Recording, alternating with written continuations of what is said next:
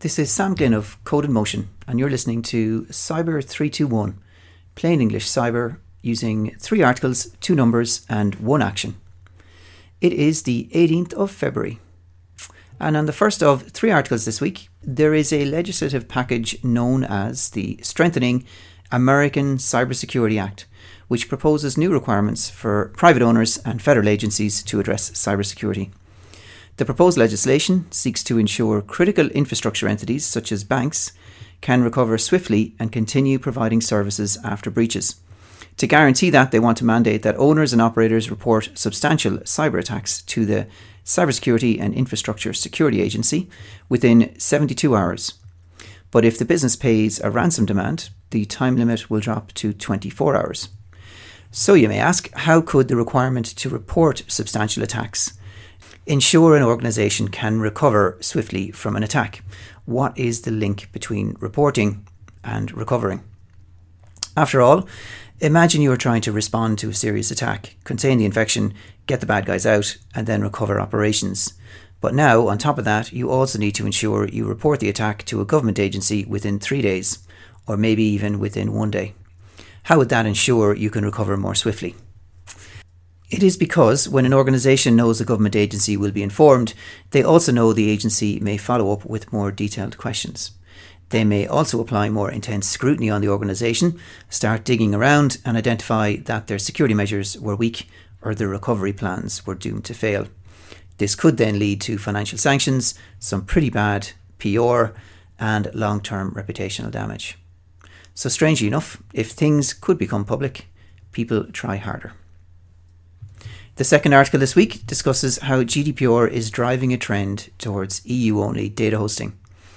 And just for those who don't know, Intercom is a billion-dollar customer communications platform provider with 25,000 paying customers and has been regarded as one of the best, brightest and most valuable private companies in the cloud for the last 5 years, according to Forbes. I noticed a recent announcement from Intercom that they now offer European data hosting, allowing your most important data to remain entirely in Europe. As mentioned in their announcement, over the last few years, hosting data locally to a region has become a preference for certain businesses with specific needs or within certain industry verticals. Intercom is the most recent vendor to make such an announcement, and this is because there's a recurring uncertainty when information about people in the EU is being stored or processed outside of the EU. The uncertainty arose when the US-EU Safe Harbour was ruled to be invalid in 2015, and we had it again with the EU-US Privacy Shield in 2020. The other legal mechanisms, standard contractual clauses, also have a problem now with new SCCs published in June 2021, requiring legal contracts to be reviewed and updated. And as I mentioned a few weeks ago, recent rulings are currently causing a lot of uncertainty about the use of Google Analytics on websites that target people in the EU. And if there's one thing businesses do not like, it is uncertainty. And one way to remove uncertainty is just to keep the data in the EU. And as I can see here with the Intercom announcement, cloud providers are responding to this growing market demand. Number 3 discusses the challenges of moving from centralized control of IT to a decentralized model. This article on protocol.com discusses the challenges when an organization tries to move from a centralized control model for IT to a decentralized model that allows teams and users pick their own technology and build their own solutions. As the article says, you can't be the only technology team in the company, but also you cannot be at the other end of the spectrum where you democratize so anyone could do anything. One business describes their budget strategy as akin to a venture capital firm, where teams with an idea must prove why the investment is worthwhile to receive preliminary funding, and then they must show a return before getting further funding. I spoke about small bets a few years ago, comparing how we find IT partners to how we find our life partners. And you can find that article on Code in Motion. It is titled, Someone Who Makes Me Laugh and Must Love Dogs.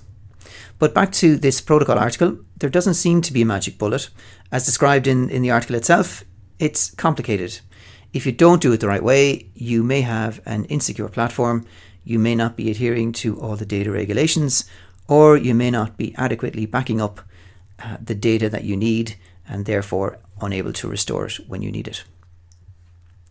The first of two numbers this week is $68 million, and that is the cost of SIM swap frauds that were reported to the FBI in 2021. SIM swap fraud involves scammers calling mobile company call centres and posing as you or me to get a new SIM card issued. Once they get the SIM, our calls, texts and other data are diverted to the criminal's device. This then allows the criminal to send forgot password or account recovery requests to our online account providers. If any of these accounts have multi-factor authentication set up, and this multi-factor authentication involves a security code being sent as a text message to our mobile phone number, the criminals will get the security code.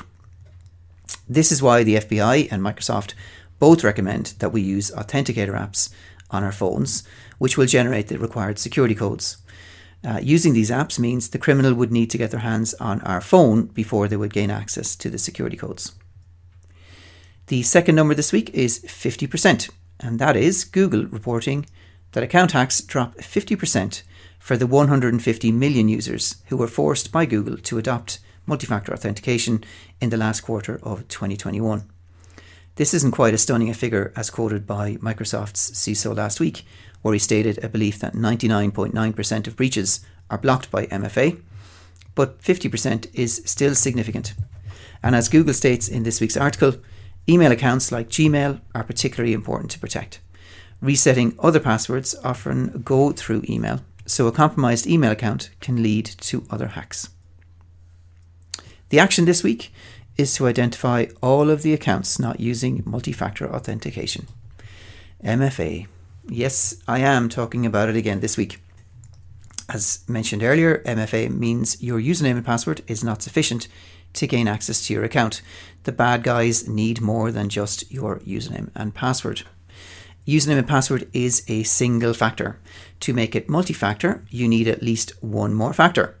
For example, a security code generated by an app on your phone, a specific device that must be used to gain access, a fingerprint or facial recognition scan, or at worst, a code sent to you as an email message or as a text message. And as I mentioned earlier, that is not a great solution due to the SIM swap fraud, but it's better than nothing. Ideally, it'll be a combination of factors. You need to check that all accounts are protected with multi-factor authentication, especially important accounts like your email, as well as accounts that are accessible from the internet. At work, don't just look at your accounts or those of your business colleagues. Review the accounts used by IT support teams. After all, their accounts have the keys to the kingdom. And where multi-factor authentication is not available on a particular system, you need to consider the risk that this poses and find ways to mitigate this risk. That's it for this week. Until next week, take care.